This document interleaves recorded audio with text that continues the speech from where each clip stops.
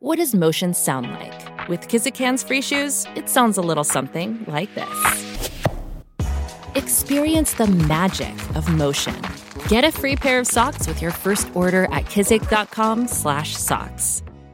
Hello, everybody. This is Marshall Poe. I'm the editor of the New Books Network. NBN listeners like to read books and buy them. So we thought we'd tell you that right now, our friends at Princeton University Press are having a remarkable site-wide sale. You can get 50% off books, including ebooks and audiobooks, with the code 50, F-I-F-T-Y, at checkout until May 31. You can save some real money on Princeton University Press books. I encourage you to go there and check it out. Welcome to the New Books Network. Hello and welcome back to New Books in German Studies, a podcast channel on the New Books Network. My name is Miriam Schorli-Schulz and I'm one of the hosts of this channel. And I'm joined today by my comrade and friend, Henriette Sölter. Hi, Henriette. Hi, Miriam. I'm delighted to join you for this episode of the show today as a co-host. And we are very, very happy to welcome Professor Dr. Zimmerer to this episode today.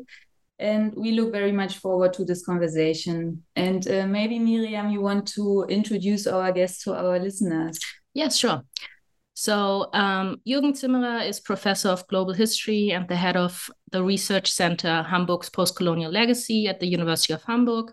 He served as the founding president of the International Network of Genocide Scholars for 12 years until 2017 and was the senior editor of the Journal of Genocide from 2005 to 2011. His research interests include German colonialism, comparative genocide studies, colonialism and the Holocaust, and environmental violence and genocide.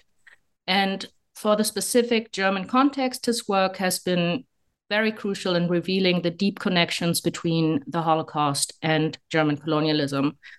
Up until that point, two German histories of violence hegemonically thought of as ontologically different, if at all thought together.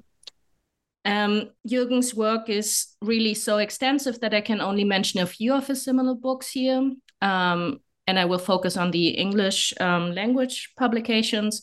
So his publications include German Rule, African Subjects, State Aspirations, and the Reality of Power in Colonial Namibia, which came out in 2021. And From Windhoek to Auschwitz, Reflections on the Relationship Between Colonialism and National Socialism, which is forthcoming in English in 2024. But today we will be discussing his new and surely provocative and edited volume Erinnerungskämpfe, Neues Deutsches Geschichtsbewusstsein, which came out with Reclam earlier this year. What can be loosely translated as Memory Wars, New German Historical Consciousness, is a collection of essays that lay bare a mosaic of a diverse German memory landscape, as well as major debates and turning points that have been and are continuously shaping it. And since it is an edited volume and in German, our conversation will probably go a little different than usual, less chapter-specific and more from a bird's eye view. So, hi, Jürgen. Wonderful to have you and welcome to the show. Thank you very much. Yeah, welcome also from my side. So let's get right started with our first question. So Jürgen, you are not only the editor of this book, but you also contributed 2 chapters to it. So maybe let's start with your introduction, which is called Who Owns German History? Wem gehört die deutsche Geschichte? And we thought it's interesting to think about history that can be owned. So maybe can you elaborate on that? Who has owned German history so far and who hasn't? And also who wants ownership now? Well, maybe the translation of ownership is a bit not problematic, but flawed, because what it means is who belongs to German history and who has a say in German history and who is allowed to talk and is listened to.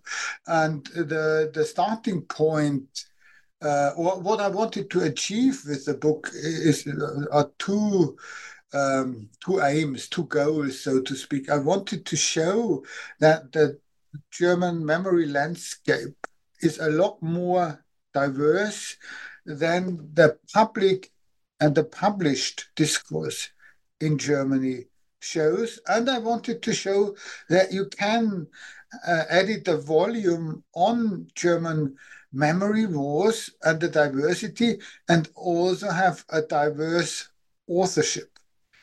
So, and that I tried. I mean, it's open to any sort of criticism where I failed, where I succeeded, but I wanted to prove that you could actually get into a debate, into a discussion in a volume, because we sometimes in Germany have, we like to talk over subjects, on subjects, but not listen to those people more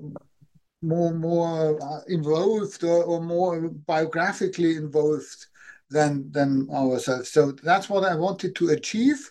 And the starting point, another one, was that we have, well, I do think that, as you know, German society, German identity is very focused on history and on memory. And I think that over the last couple of years, we have quite an intensified debate on German identity and historical consciousness. And we always treat it like there's only one issue we need to talk about. So, and whether it's the Bembe debate or the Neue Historikerstreit or the Documenta, it's almost always centered about one topic. And I just wanted to provide the German public with the information that actually there are a number of debates going on. And I think it's very telling that, like the guest workers or East German memory or the memory of violence of German unification is ignored in the mainstream debate. Yeah, thank you for this. It reminded me of what Anna Haikova drawing on Gayatri Spivak called also historical citizenship, which I think is maybe a better term than the translation of ownership of history. Yeah, so given that ours is a transatlantic conversation for not exclusively German audience, the title Memory Wars probably calls to mind ongoing cultural wars in other national contexts. So here in the United States, for instance, we are reminded of heated debates and also right-wing attacks on such fields as critical race theory or queer studies. So I think it would be helpful. You mentioned already the Historikerstreit and the Mbembe debate or affair. What is specific about the German memory wars?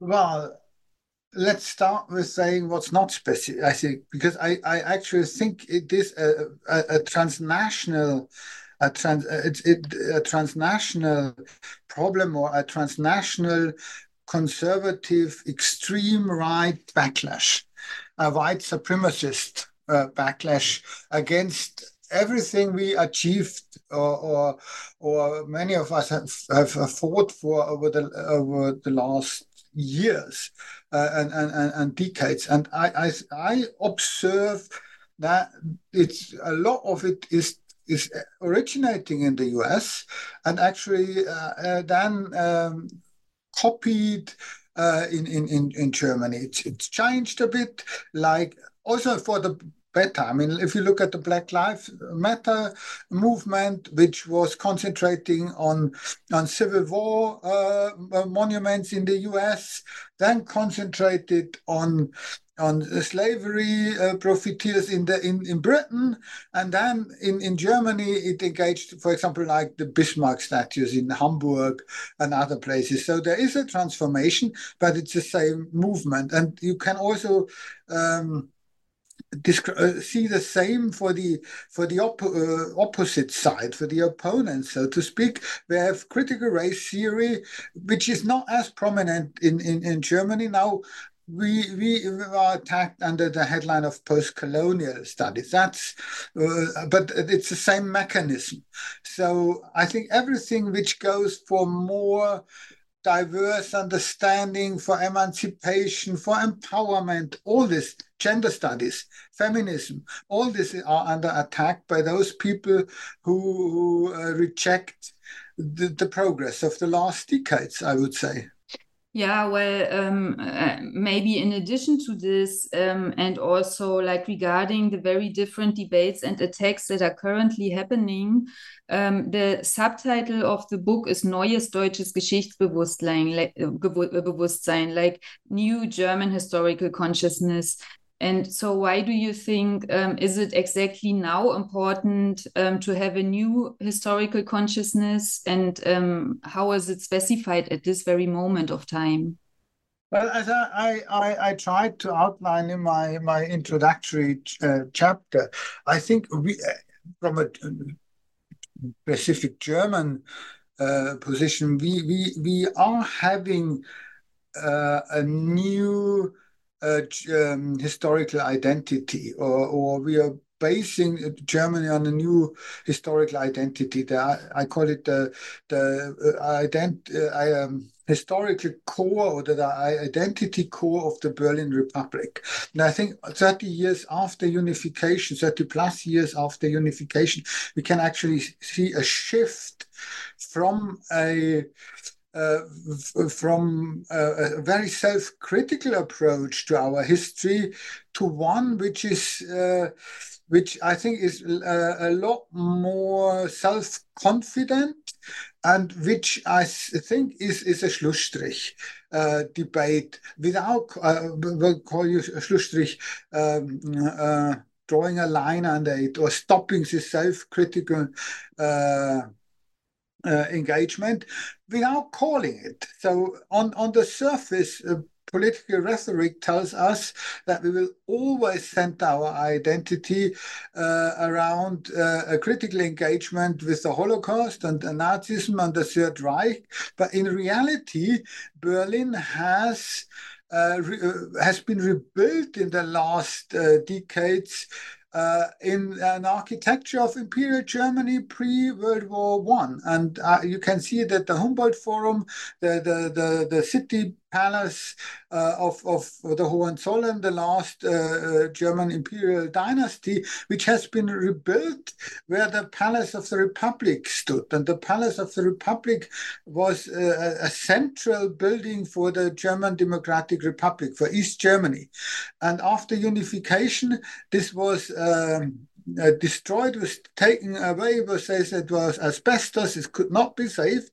And then instead of putting, for example, a monument, a critical monument for the victims of Nazism there, one rebuilt the Imperial Palace. And one built the memorial for the murdered Jews of Europe, but not in the central line from the Brandenburg Gate to the Alex. So you could have two completely separate walks in Berlin. One, you can go to the memorials for the victims, mainly the Jewish victims, but also Sinti and Roma victims.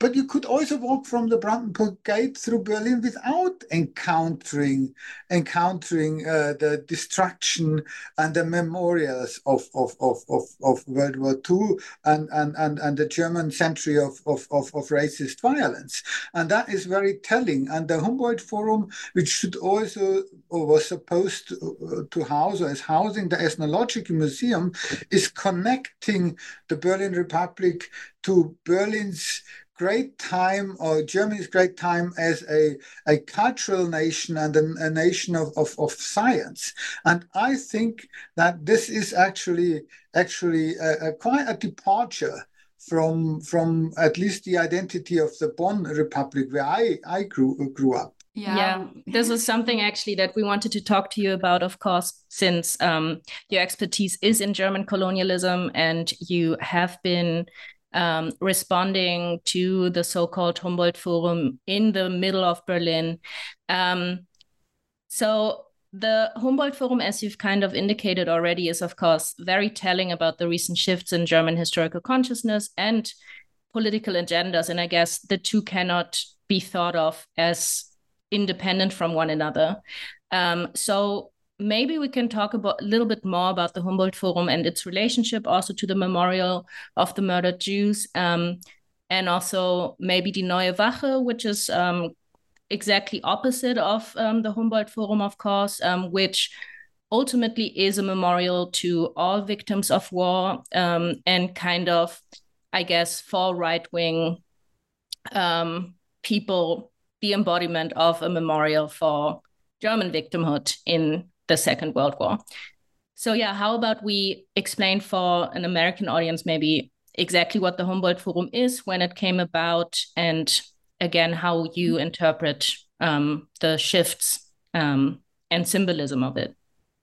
May I just go back to the last question, because I forgot my second point. I said one point is this Schlussstrich and a neues deutsches Geschichtsbewusstsein in a conservative way, but we also have now a discussion or the realization that Germany is a society which is demographically quite different from the German society pre-1945. 25% of all the Germans have we call it migrant background, which means therefore one of the parents or grandparents has been born outside Germany. And I think that we have a debate where also those people, and that is back to this ownership question, wanted to be heard, and we need, that is maybe the normative part of the book, we need a new German history consciousness, because we need to include those, because the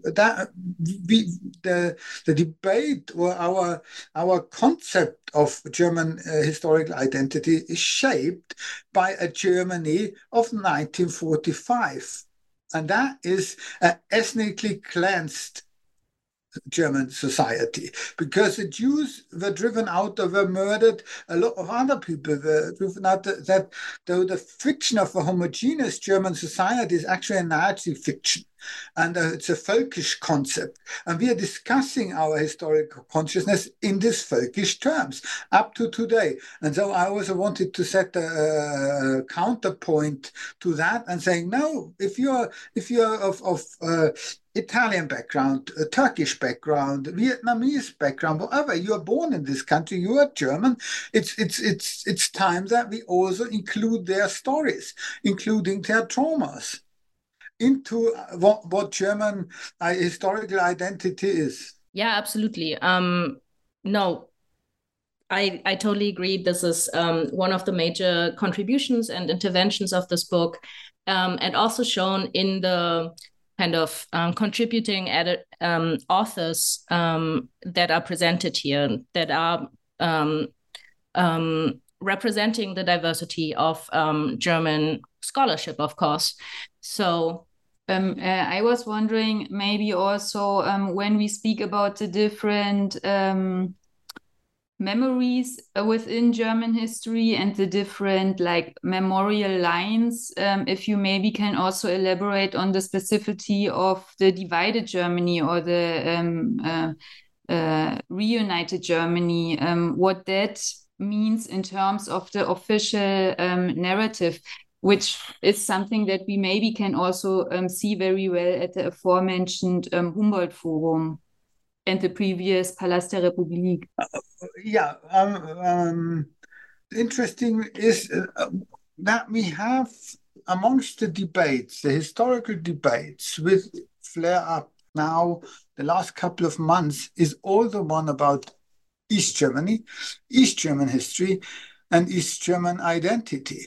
So it's again felt that basically unification was also a takeover of East Germany by West Germany, including by West German historians. So I'm not a specialist in this field, so I'm basically summarizing the contributions in the book, mainly by Katharina Wader and Patrice Poudrous and Sasha Ilke Kowalczuk, who make strong cases of East German voices being ignored in in the public German discourse, and of the history of violence, of racist violence, which accompanied unification, being basically ignored in all the public narratives. And incidentally, just last Friday we had a public debate on the book here in Hamburg with Katharina Wader and Patrice Poutrous, two Black East Germans who strongly make the case that they feel excluded. They felt excluded. They were born in Germany, in East Germany. They grew up in East Germany, but they felt that the whole euphoria about unification was not including them, and that the racist violence which we are witnessing now, and which is increasing, has deep roots although in this unification. And before and in the 1990s we had this racist violence in the West and East, and people murdered. We have the NSU, this right-wing terror group, for 10 years traveling through Germany and murdering people. And it seems that in the national project, the post-unification national project, this is largely ignored, because we said, I mean, we have every year we have a celebration for unification, and it's never about unifying Germans of diverse cultural or ethnic or whatever you call it backgrounds. It's only about East Germans, white East Germans and white West Germans. And that is not reflecting modern Germany. Yeah, this is maybe a good segue to actually talk about the structure of the book. So the book is divided into 5 subsections with a total of 23 chapters. As I said, the authors are very diverse, and so it starts with a section on the German Empire and its continuities. This is also where you are featured with your chapter. It then discusses National Socialism and the Second World War, and in a separate section, the Holocaust and multidirectional memory. And then there's a section on East and West Germany and reunification, and finally, the so-called Berlin Republic. So marginalization and a new master narrative is the subtitle of this section. Categorization and periodization is, of course, itself a choice. So were there debates of how to structure the book? Why structure it this way? Was this kind of the clear way from the start, or were the debates maybe also with the publishers? How do the chapters themselves build onto each other, and also these categorizations? And then finally, as I've mentioned before, were there alternative ideas maybe for structuring the book? Let's say along discursive categories rather than chronological and thematic lines. Well, first of all, I think the book is aiming at a broader audience. So it's not meant or on only for academics. And that's why I thought that going along a chronological line, which is also part of the core of the debates. I mean, I was orienting on what are the debates which I could identify, what are not controversies and debates, although they should be. Like the Islam belongs to Germany. The chapter on that is something which never reached never became a public debate for historians, because it was immediately pushed back. But we should also talk about Islam as part of Germany and various groups. I mean, I say Islam, and then we talk about Turkish identity. That is in itself is narrowing it.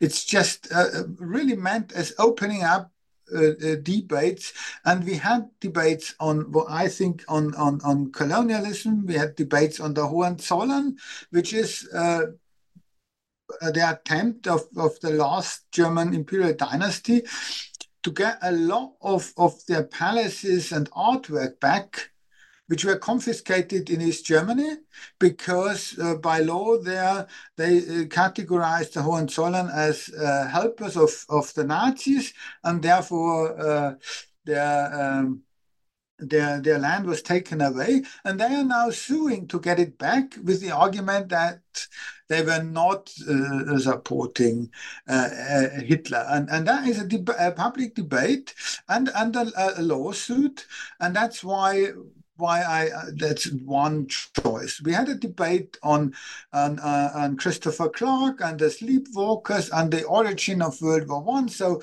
this has in the past for the immediate post-war historians generation, very important debate. Who is responsible for World War One? Because it was quite clear who's responsible for World War II. At least in Europe, it's the Germans and elsewhere maybe the Japanese, but in Europe it's the Germans. But the argument was that World War II and Nazism originates somewhat in World War One, in the loss of World War One. So whoever is responsible for World War One is also indirectly responsible for Nazism and indirectly responsible for the Holocaust. Though a lot of Germans historians in the 90s and 50s and 60s were arguing that Germany is not responsible for World War One. And then came Fritz Fischer, actually a former colleague of mine at the University of Hamburg, who in the 1960s wrote 2 books saying that Germany was responsible for World War One because of the war aims. And there was a Fischer controversy, one of the first huge controversies on German historical identity. Then I think it became widely accepted Germany is responsible. And then along came Christopher Clark, a colleague from Cambridge, who wrote a book, Sleepwalkers, in 2013, right for the centenary of the outbreak of World War One, which could be read like, no, it's not just the Germans, it's more a systemic failure. And that it became an immediate bestseller in Germany. Sold hundreds of thousands of copies because it was understood by a lot of Germans as we are not responsible, not sole responsible for World War One.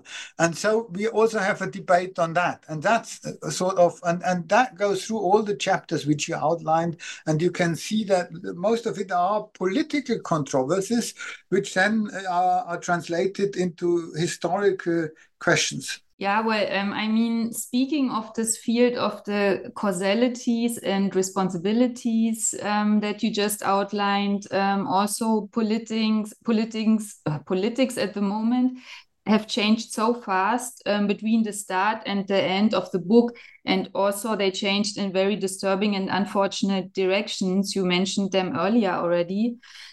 So maybe, and this might be a cheeky question because it's a very complex field, we know, but it would be interesting for our listeners who are not so familiar with the German particular Staatsräson, the raison d'etat.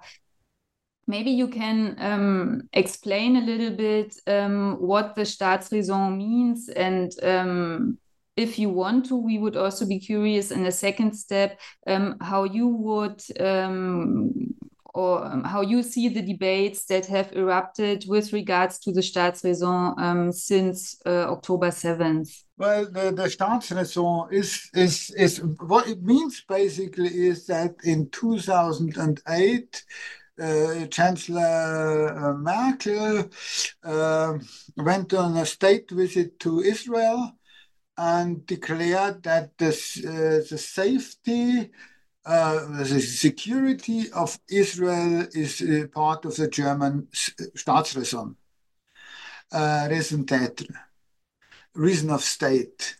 And that was quite a strong statement, which basically is interesting because, as some said, so what does it mean?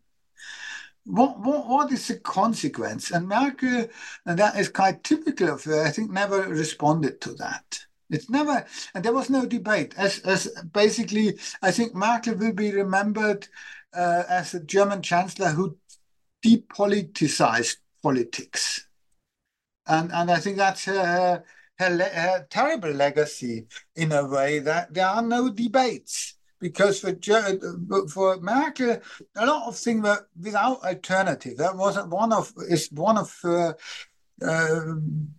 the key concept. There's no alternative to do this or that, which is interesting because in democracies there are always alternatives. That's the essence of democratic political culture.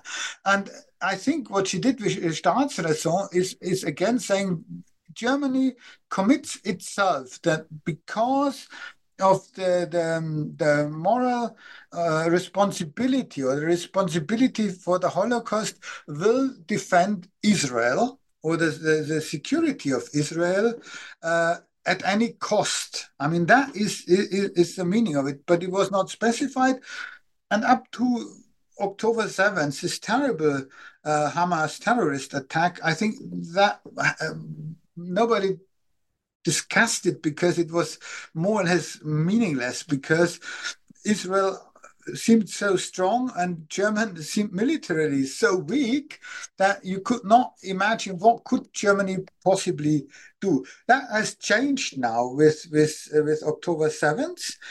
And the Staatsräson is now used to say maybe that it's part of I mean, Staatsräson is an interesting term, because democracies normally don't have Staatsräson.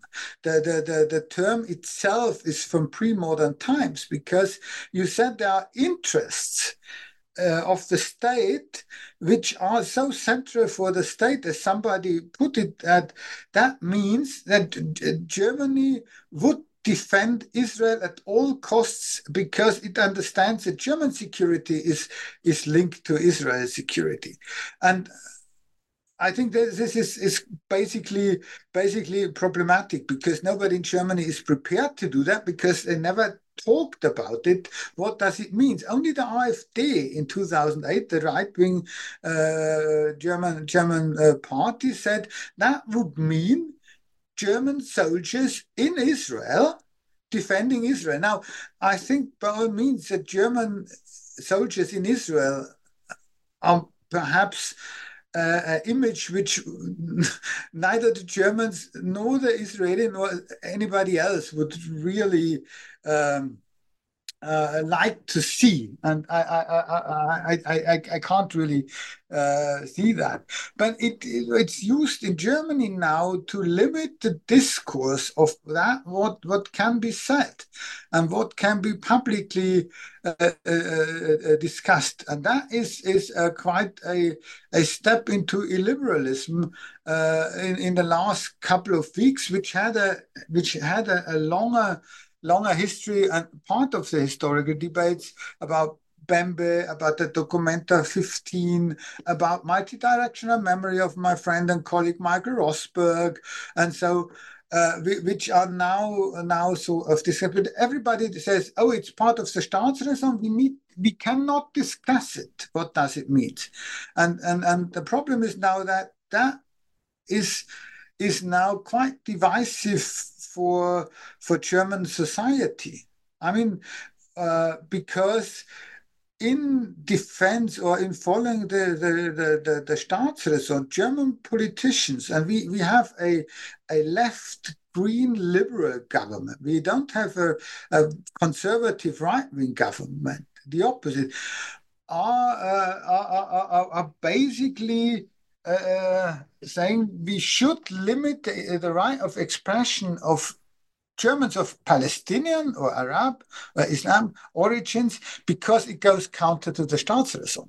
So Staatsräson is now used as a justification for limiting the freedom of expression, and that is quite problematic. And again, you have this Völkisch concept plus Jewish, which I mean needs to be said at this moment, but meaning that other parts of Germans are not proper Germans. We certainly have a huge debate whether people of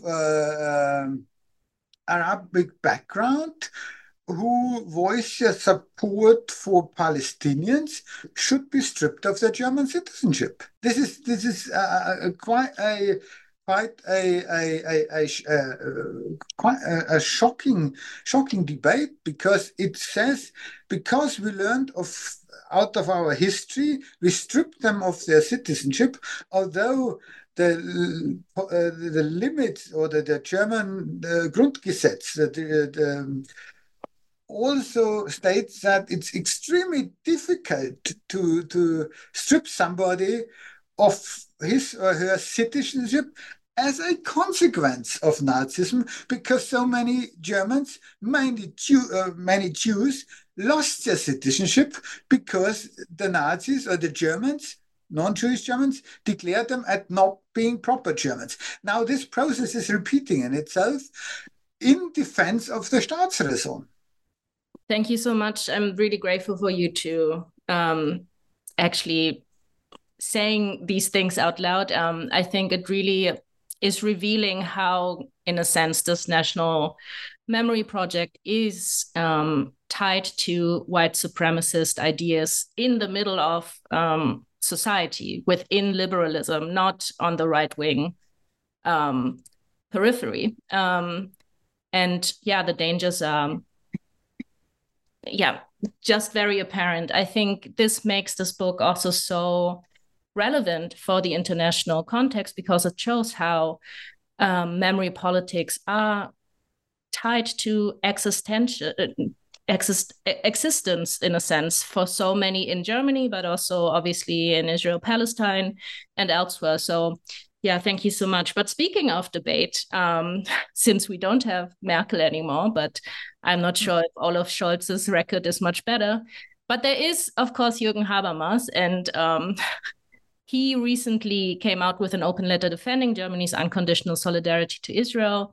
And we thought it would be interesting to kind of look at Habermas as one such figure that was deemed very progressive in the mid-1980s at the so-called First Historikerstreit, and now suddenly he must be situated in a very different political camp. It's kind of, the figure of Habermas is illuminating about the shifts and developments in the German memory landscape, and also politically. So we wanted to kind of discuss with you, what is the Historikerstreit one? What was Habermas' idea there? How did he shape the German memory landscape, and what is happening right now? What's happening right now is interesting, because as a historian, I realize it's much easier to look back 30, 40, 50 years when you know what came out of it, and can judge them, then live through it and trying to make sense of what's going on. Start with the easy part, the Historikerstreit one. The first Historikerstreit is started in 1968.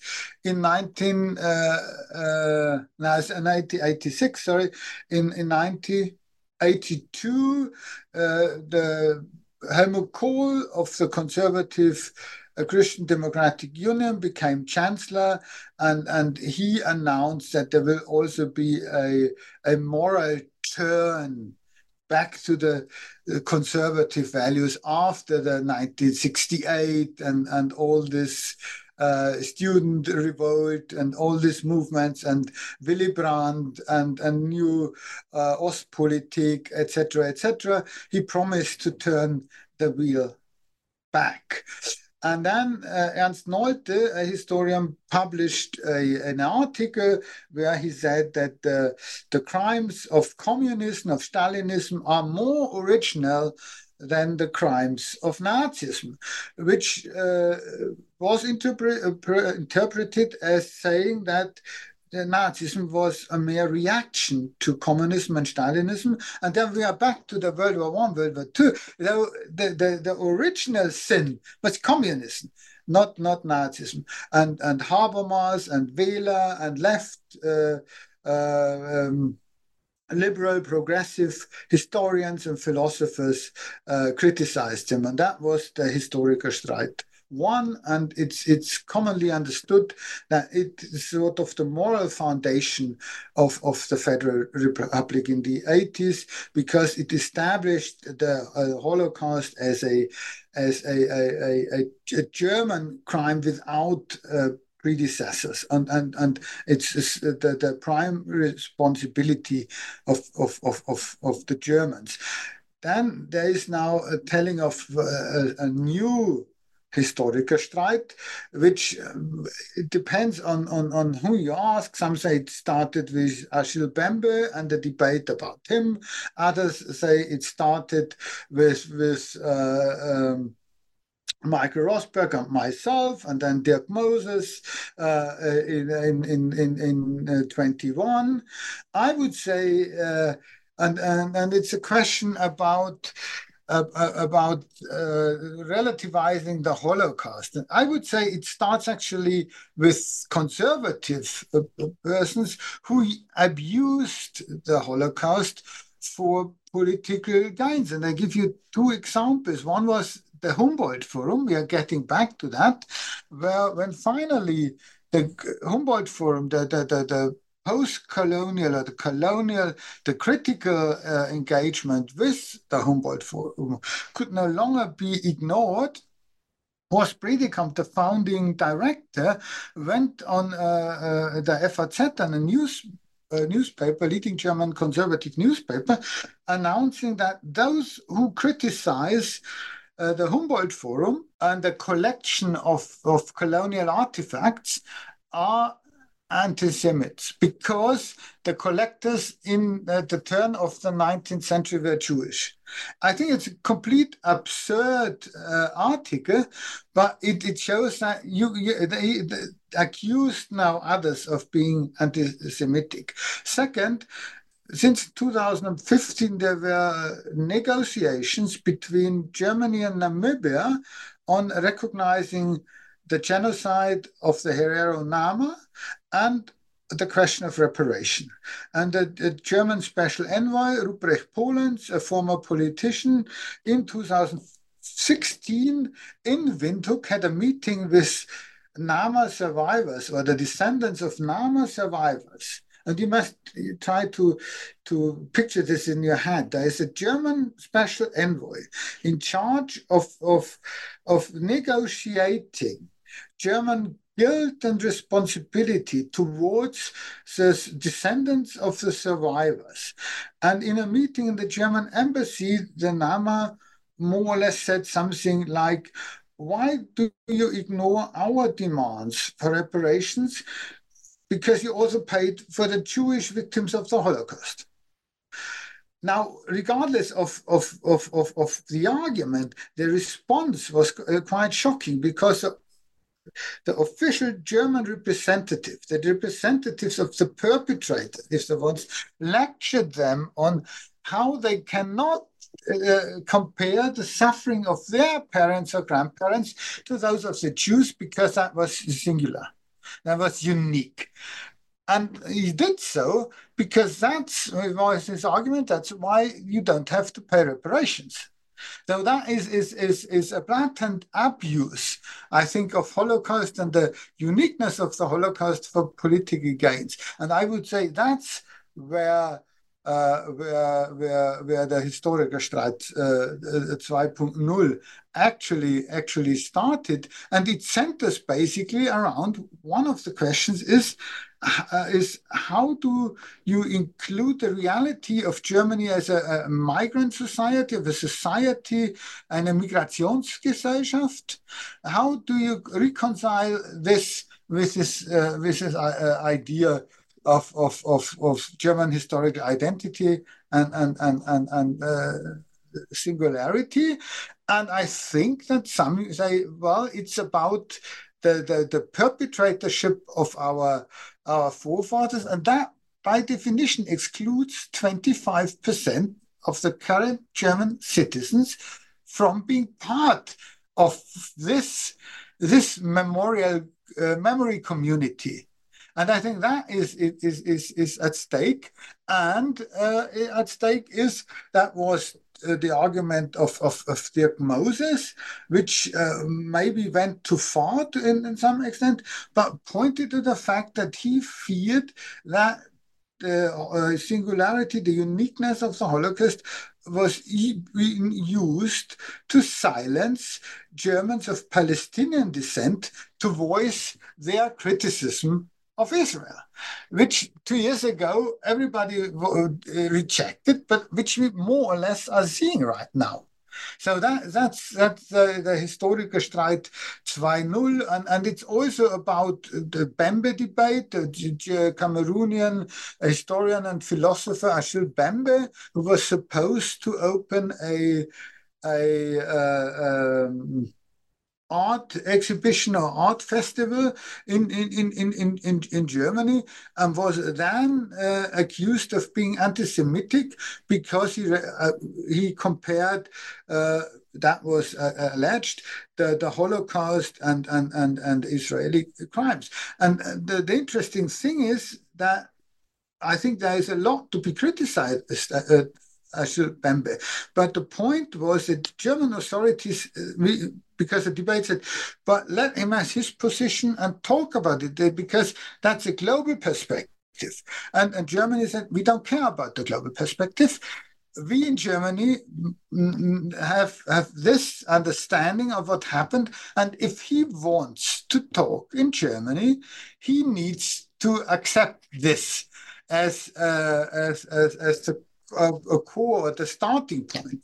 And I think that is a problem of a very provincial understanding of debates, of ignoring voices from the global south, which you can also see at the Documenta last year, the artwork, which had then a few anti-Semitic pieces of art in it, and which were anti-Semitic, and which I think we need to accept that they were anti-Semitic, because some people rejected this. I think they were anti-Semitic, but were then used. We need to close the entire exhibition down, because we don't allow anti-Semitic images.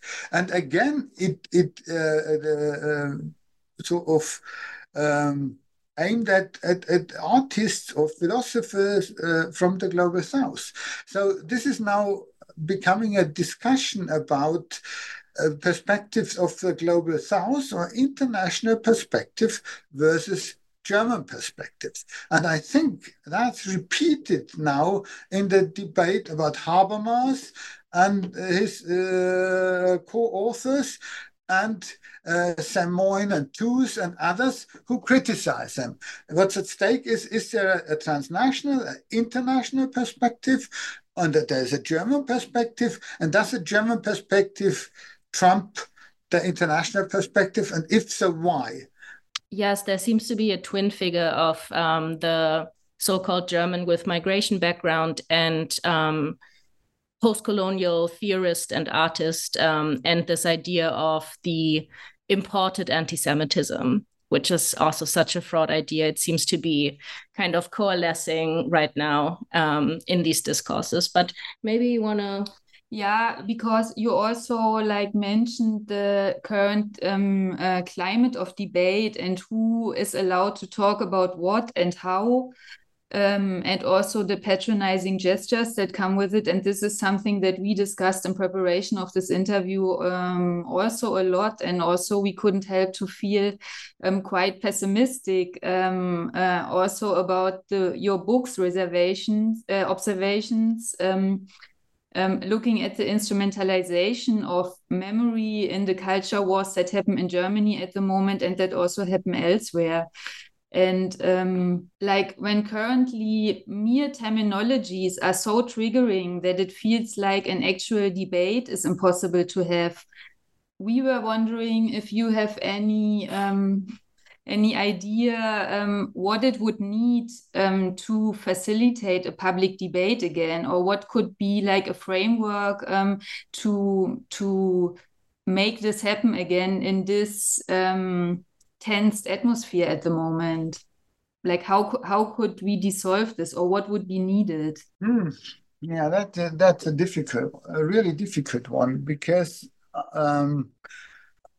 I have no recipe, or I have no definite answers. I think about it because everybody in Germany, I don't know how it's in the US, is constantly now talking about what's happening, because everybody feels that we are on a turning on a turning point. And I would say that the best thing is to try to understand also the other side's position, because I think it's so emotional, because everybody feels so strong about it. And I think the first step would be to really understand the suffering of the other side. If we now look at the actual war, the suffering on both sides, because I think that is something Habermas could have done better. He could have said a sentence more about the suffering of the Palestinians. That would not have changed, I think,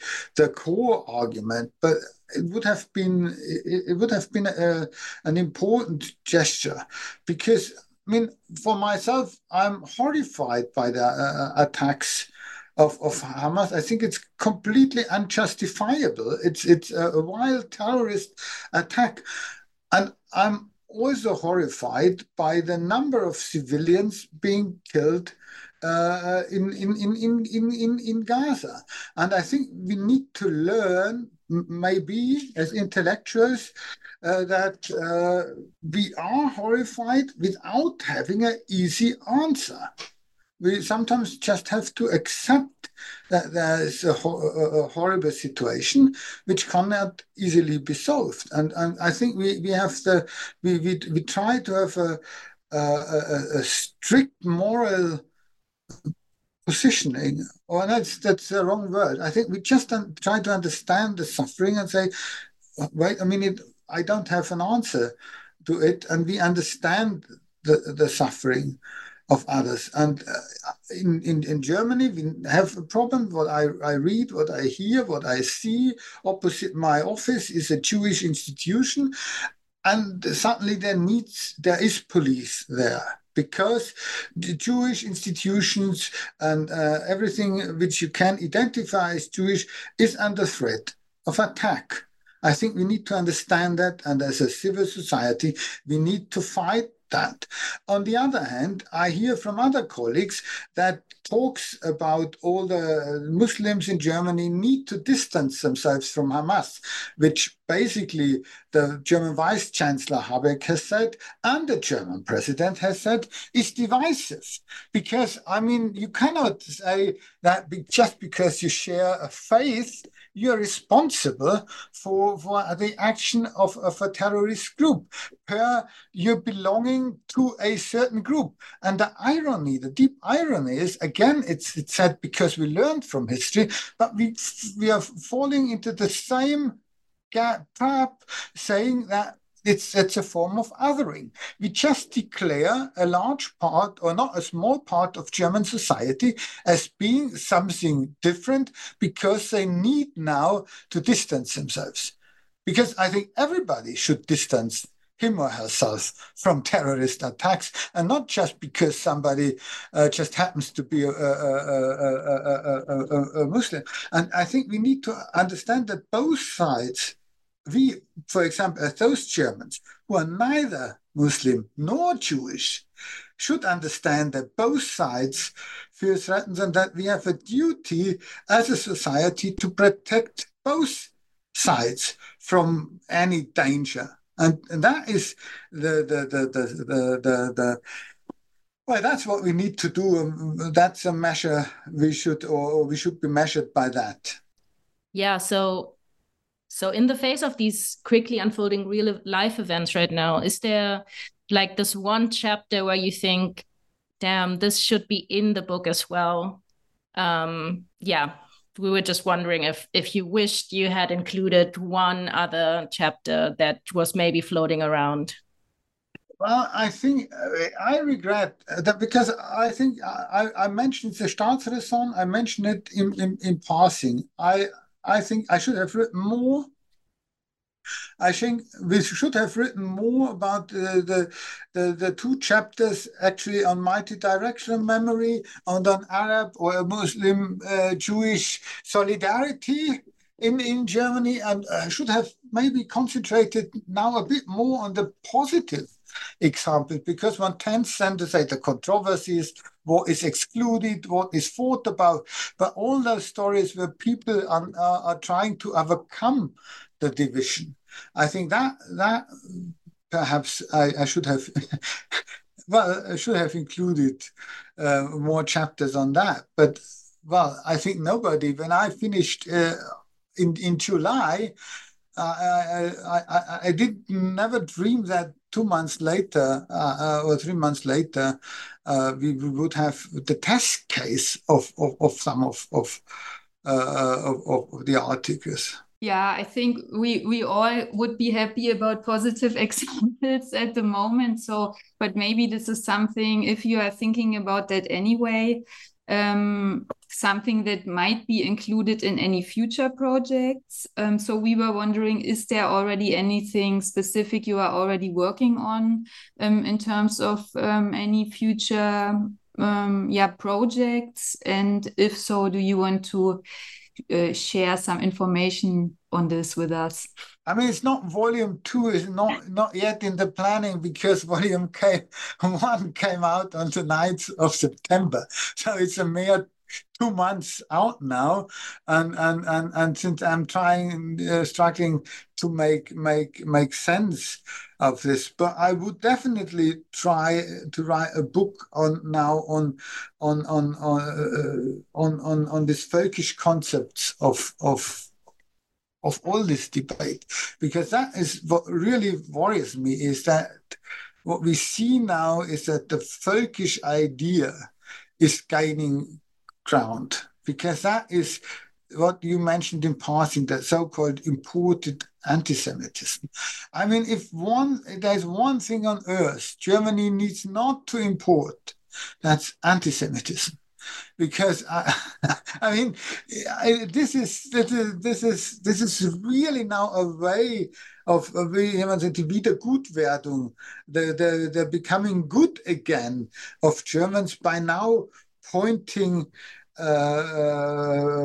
to the anti-Semitism as a problem of immigrants from Muslim countries.